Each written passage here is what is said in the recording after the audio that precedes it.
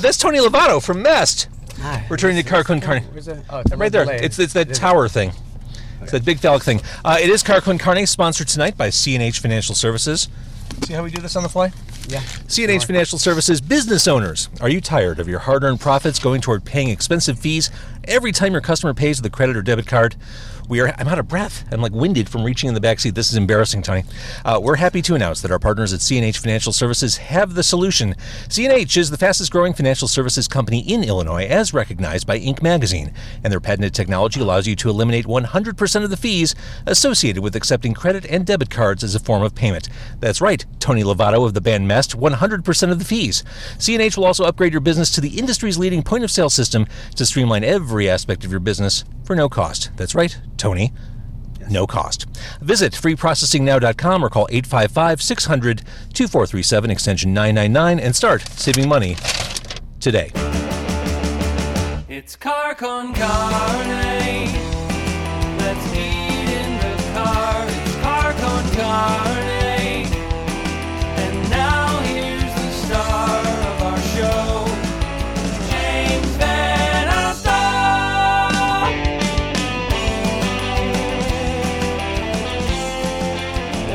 Someone just messaged as we're recording this on Facebook Live.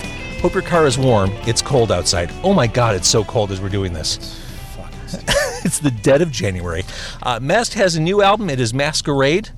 You previewed it. We're here in the Insanity Factory, or outside the Insanity Factory, run by the fine folks at 350 Brewing. One of my favorite places in the Southwest. I'll just say my favorite place in the Southwest suburbs. Absolutely. The food's great. The beer's great.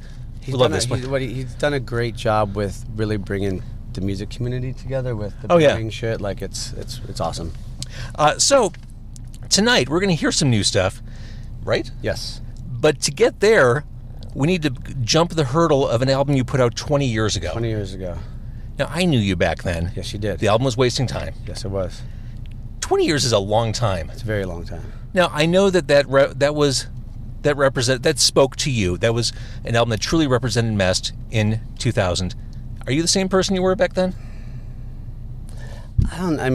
Is anybody the same person they were 20 years ago? I'm sure I hope not. Yeah.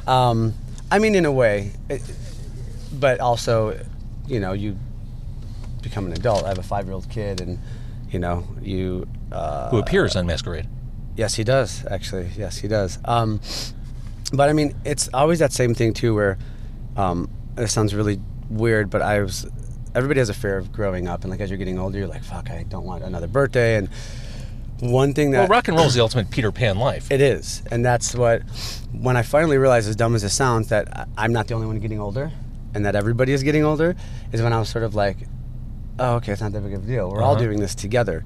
But I forget that I'm as old as I am. I'm 39. And like, we were in the airport at 6 a.m. to come out here to do the show. Business guy, full-on suit, fucking everything, walks by us and sort of like does like a double take, and I was like, that was a fucking weird look. So we're just sitting there for a little bit longer. Then the bar opened up at 6, so we started to walk over to the bar. He comes rushing up to me, hey man, can I get a photo with you? And in my brain, I was like, this guy's so old. How is he? And I'm like, no, he's not. He's my age. Right. But you forget that these people are, you know what I mean? It's just because you're like you said, it's a Peter Pan thing. Like, I'm still playing shows and hanging out with my friends, and currently have a hangover. So it, it feels like, a 20-year-old. So if you're watching this on Facebook Live as this is happening live, tonight in Tinley Park, Mest performing live on stage, performing an album released 20 years ago this year, all the way through in its entirety. I love album plays. Yeah. Do you remember how to play all the songs? No. No. We're going to get by. I already told everybody we're going to do our best. It's going to be a subpar show. No, we'll be fine. The hardest thing is like not fucking up lyrics, because if I start to think about it, that's when... You get in your head? Yeah, so I just have to go through the motions and let it just happen. But if you fuck up, it's punk rock, right? Absolutely. This isn't a King Crimson concert. You're allowed to make mistakes. And that's when maybe I'll probably say more this show than ever. All right, let me hear you sing it. That'll be just me not knowing the fucking words. So if you're playing the whole album in its entirety, does that include the unbilled bonus track? Oh, Fuck the Ground Bus? Uh-huh. Yes. It would have to, right? Yes. Uh-huh. Yes. It's a Mest classic. It is. Actually, that was like, we wrote that song just sort of as a shitty sort of punk rock ending, anthem style. It was actually about our first trip we took a Greyhound out to California to play a show with Goldfinger. And we had to take a Greyhound because we didn't have any money. And it was just, by the time I got to California, I was already calling my old man going, hey, I definitely need to fly home. I'm not taking this back home. So it's And this is before Megabus even existed. What's Megabus? It's like Greyhound, but worse. Oh, wow. Yeah. Can you get worse? Okay. That's what I'm saying. But yeah, it's always become an anthem. Fans love it. You know, we used to end our set with it back in the day. So definitely will be played tonight. Drawing Board. Did I hear you? I was listening to some of your sound check. I feel like you were teasing Drawing Board, but you didn't play it as you were sound checking. I was setting my clean channel to my distortion channel, so I was. But that was the opening guitar, wasn't it? Yeah. Okay. Yeah. We will. Obviously, we're playing that tonight too. Hotel Room. I mean, these are quintessential Mest songs. Yeah. Dilio. Is it nice to get that one out of the way early? We'll see. Are you not doing it in sequence? We'll see. See, I just assumed you were doing like in order. This is what we did. On the list, it says Mess is playing Wasting Time in its entirety. With surprises. Okay. So and you're gonna after Wasting Time, or at some point you're still gonna bust out the Mess. I mean, people will hear Jaded and Cadillac and yeah, we're going to. We're playing a fucking long set, longest set we've ever played. We're playing the 15 songs, walking off stage, waiting the crowd to cheer to fill our egos, and then going back up on stage and playing another 12 songs. That's awesome. It's gonna be fucking rough. And this space is really cool. Yeah. It's this warehouse space. It almost feels like it shouldn't be here. It's in this industrial park. So you go off the main road, you make a couple turns, you're in this industrial area, and then suddenly, boom, there's a punk rock venue with giant beer tanks. I mean, you wouldn't even know from the outside either. No. Until you go inside, and then it's like, okay, this exists. Yeah. I think this is what rave kids experience. Absolutely. Except this is punk rock. Except for we won't be on that many drugs. No, nary a glow stick in sight. Right. It's not wrong to say that there was a point where it seemed like you guys would never do this again. Absolutely. Yeah. I mean, when we disbanded in 2006, we then didn't play another show until 9 years later. Yeah. And that was just the whim of like, I started watching the Warped Tour DVD from 2003, and I was like, I wonder what it'd be like to be on stage with the guys, you know, like, because when you have a repertoire with each other, which, you know, we grew up together. Matt's my cousin. You know, Jeremiah, who plays guitar in the band, his younger brother Josh is one of my best friends. So it was very much just 4 kids hanging out. It wasn't like a Craigslist, hey, I want to fucking be in a band. Right. Join. It was just us hanging out. And so watching those videos sort of reminded me of like, before tours, when we were touring consistently, there were some tours we didn't rehearse. We would just write a set list. First 3 shows were rehearsal to get shit tight again. But it was because we played together so much. We know, you know what I mean? Like, it's easy to know what each other's going to do. Yeah, you can compensate for the other one. If someone fucks up, you can kind of back Absolutely. that. Yeah. But yeah, and then I just, after watching that, I randomly hit up Matt and was like, what would you think about fucking playing a show together? And he was like, he's like, you hit up Nick, I'll hit up Jer. And then they both were like, yeah, let's do it. So, and everybody's getting along? Everybody gets along now. It's still fun? Still fun. It's, you know what I mean? Like, everybody gets older and you just sort of forget about the bag. It was just, people don't realize when we broke up, we had already been a band for 12 years. Yeah. We put out... I think 98 was when I first heard you, right? Yeah. That was the first album. Yeah, I mean, that was the More Money, More 40s. Yeah. I remember we were doing a show for Q101. It was like one of the like local shows or something. Like the New Music Tuesday or whatever that and was. I think it was maybe even us and Show Off doing it together. And I made this flyer of these 3 old men. I don't know if you remember this. I don't. But it was 3 old men going down on each other. And that was the flyer I was handing out in front of the Metro. And then you got word, and I remember you came out and you were like, hey, yeah. And because they obviously started getting around. And you were like, hey, I think you're going to have to not pass those out anymore. And I was like, all right, man. So, because what we did was we put a band name on top of each old man. And so we censored them. Because they weren't censored at first. It was straight up just 3 old dudes blowing each other. And I could see where that may have run in conflict or run afoul of the radio station. Yeah, especially because our fans were like, you know, anywhere from 14 Yeah. We were really thinking, we were still young too, so. It's interesting. You mentioned Show Off, and thinking about those early days, I interviewed you, this was a long time ago, describing that era and coming together. Because there was something in the water in the suburbs back then. You wrote, I hear of bands doing like performances for tons of different labels, doing showcases and all this shit, and it's like the hardest thing for them. For us, Mest, we sent the demo to somebody. They were like, yeah, and then we got signed to a major label. It's like a fucking fake story. Yeah. That is... Yeah. And But what you don't see in hearing that is all the flyering and the... Right. I mean, I still hustled like a motherfucker when I was a kid, you know? Like, I would go to every show, hand out CDs, bother the band members, start crowd surfing so I could fucking hawk CDs on stage. You know, I can't tell you how many bands I threw CDs at. Less Than Jake, Blink-182, the fucking Beastie Boys. Like, it was just a way of, like, I want somebody to hear this record, you know? But, you know, we did work a lot, but the way we got signed was just one of those 1 in a million fucking stories. Right. You know, like, yeah, I'm glad that it was that fucking easy because... Well, as you're reliving Wasting Time tonight, I mean, here you are, you've got Masquerade, you just released this new album. How different is it when you guys come together to record music now as opposed to 2000? It seems like the pressure would be off in the present day. It is. It definitely is. The process was a lot different because I live in California. Matt and Jared live here, and then Nick lives in Detroit. You chose a great time to come back to Chicago. We always fuck up, man. Never again. I talked to my cousin about it. I'm like, we had to do this one because of the record coming out. That's it. Never again. We'll come back, but not during these fucking... During January. Yeah. It was a lot different, though, now because I technically started writing this record about 4 or 5 years ago. My son was You first sent me born. some demos, I want to say like 2 years ago. Yeah, from and this. that I probably sent you fucking Masquerade, too. Yeah. But when I was writing that, I had a concept of doing a side project called London Falling. Had a bunch of members. At one point, it was like I was talking to Cone from Sum 41, then Paul from Guitar was going to play bass. What's his name? Drummer of Yellow Card LP. He was going to play drums. Like all these different members, people talking, doing this. So I just started writing songs, and I was telling fans, you know, this would be what if Mest were to do a record again. This was just a continuation of it. But considering the guys can't really tour that much, I'm like, I should just move on and just fucking. And then it got to the point where I started writing so many songs where I just, in my head, I said, you know what, whatever I decide to do with this music, when I get there, I'll figure that out. But I'm just going to write songs for now.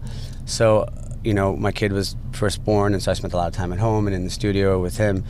And it just got to the point where one of the guys that was playing with me was like, why don't you put this, like, these are Mest songs. Like, this should come out as Mest. And I was just like, and he said that to me. There's a buddy of mine who was actually playing bass in London Falling. And it just clicked, and I was like, this is a Mest record. Like, I have to put this out. So I hit up the guys, and we'd already been playing a couple shows, you know, here and there, doing our annual come to Chicago during the cold weather and put our fans in danger shows. And I just started sending them demos. But, like, I play drums, and so I did a lot of the pre-production and the writing at my house and sort of sent it to the guys and said, okay, here's the structure. And we've done so many records together that I know how to fucking produce a song at this point in my life. I know how to trim off the fat and make, you know, if this part doesn't go, whatever. And I spent so much time on it that I just sent the songs to the guys and I said, here you go, learn some parts. And, you know, it was like they came out and put, like, you know, if Matt wanted to change a bass line, shit like that, I was like, go for it. Like, and then with, like, drum fills, it was, me and Nick did this back in the day, too, where we lived together and we would write structured parts together, and I would always have drum ideas, and if it sounded good, he was like, cool, it sounds great, why am I going to fucking change it? But yeah, I mean, I was in the studio for a total of probably about 2 months with Cameron Webb, and then the guys just literally flew out for a weekend each and did their fucking, got through their parts. That's awesome. Yeah.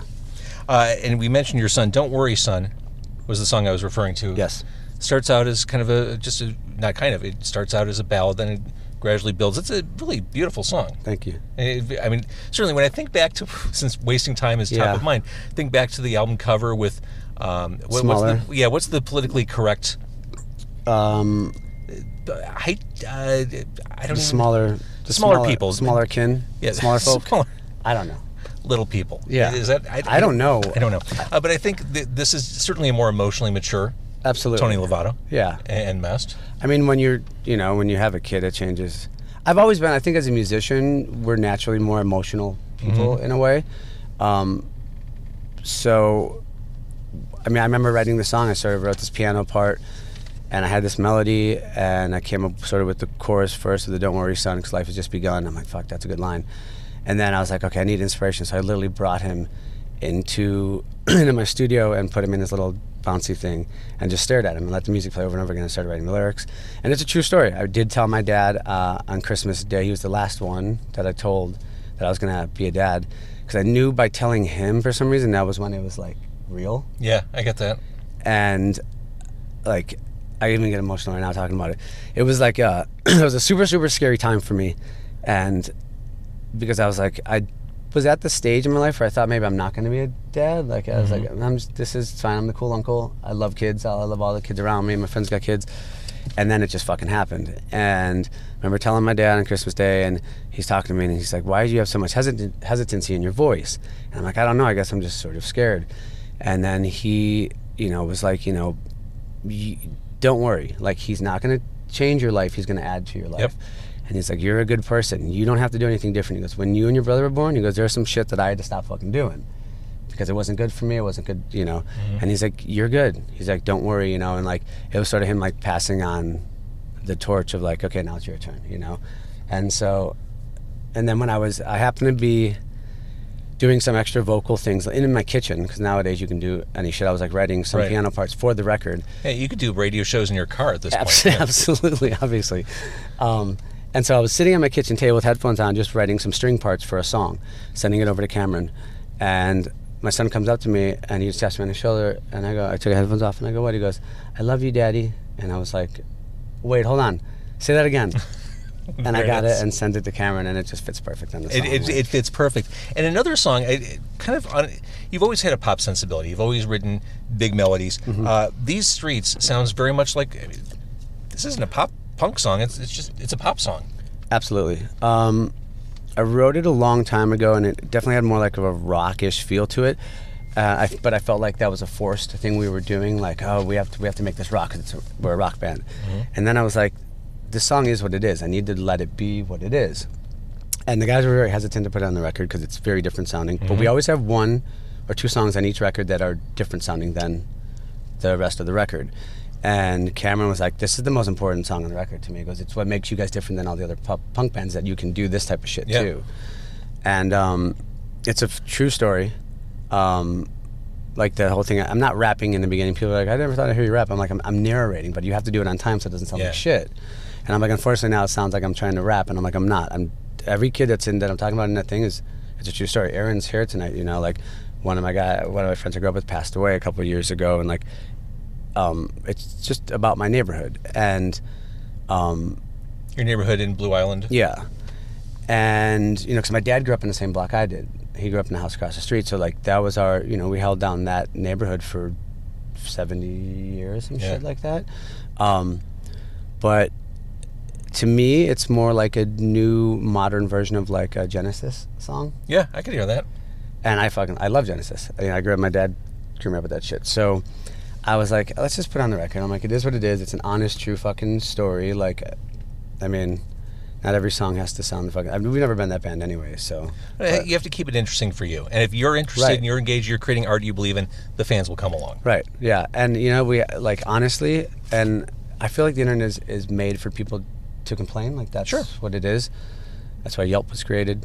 And I haven't heard, like, one negative, semi-negative thing, or, oh, it's good, but I like this record. Like, it's been the most positive, like, uplifting feedback I ever could have imagined, where people are like, fuck, like, if you were going to come out with a record 14 years later, this... You've always had a voice. I feel like you found your voice now. Absolutely. I think I learned how to sing. I realized I wasn't from England. And there's a certain level of confidence you have to have, and that comes with years of writing and performing. And the other thing too is being on the road. You like, unfortunately, I still smoke every once in a while, and we drink a lot on the road. In fact, you did both of those right before walking in the car. Yeah, absolutely. Yep. And my New Year's resolution was to quit smoking, so obviously I'm fucking, hitting that good. But no, you learn how to sing, because if you are singing properly, you don't lose your voice. And then once you learn how to sing properly, you learn how to hold notes better and hit, you know what I mean? Like, it's a natural thing. And I have a lot of friends that are fucking way better singers than me, so I just pay attention to what they're doing, and I'm like, okay, this is how you sing. And like I said, I finally realized I'm not from London, so the English accent has disappeared. But for people who are looking for that kind of the classic, English accent? no, for that textbook messed down. I mean, it all starts with the title track. That's I believe that we did that. I think it's our best record, but it sounds like Mest, but it sounds better than. it sounds like a Mess whose lead singer is now 39, Right. as opposed to. Right. Did I really meet you when you were a teenager? Absolutely. I Jesus. was like fucking 17 when I started hassling you guys in Q101, and I mean the band started in '95, so I was 15. Yeah. So that's when we started. Oh my God, that's crazy. Yeah, so I was like maybe 16. Yeah, it's been a long time. All right, I'm going to let you get in and get ready for your show. We are in Tinley Park. If you're watching this on Facebook Live, it's a really cool space. It's a warehouse space. It's the Insanity Factory. It's awesome. 350's here. You've got who's opening for you tonight? Till Morning. Till Morning, which is if you're familiar with the band Parker, this is what they evolved into.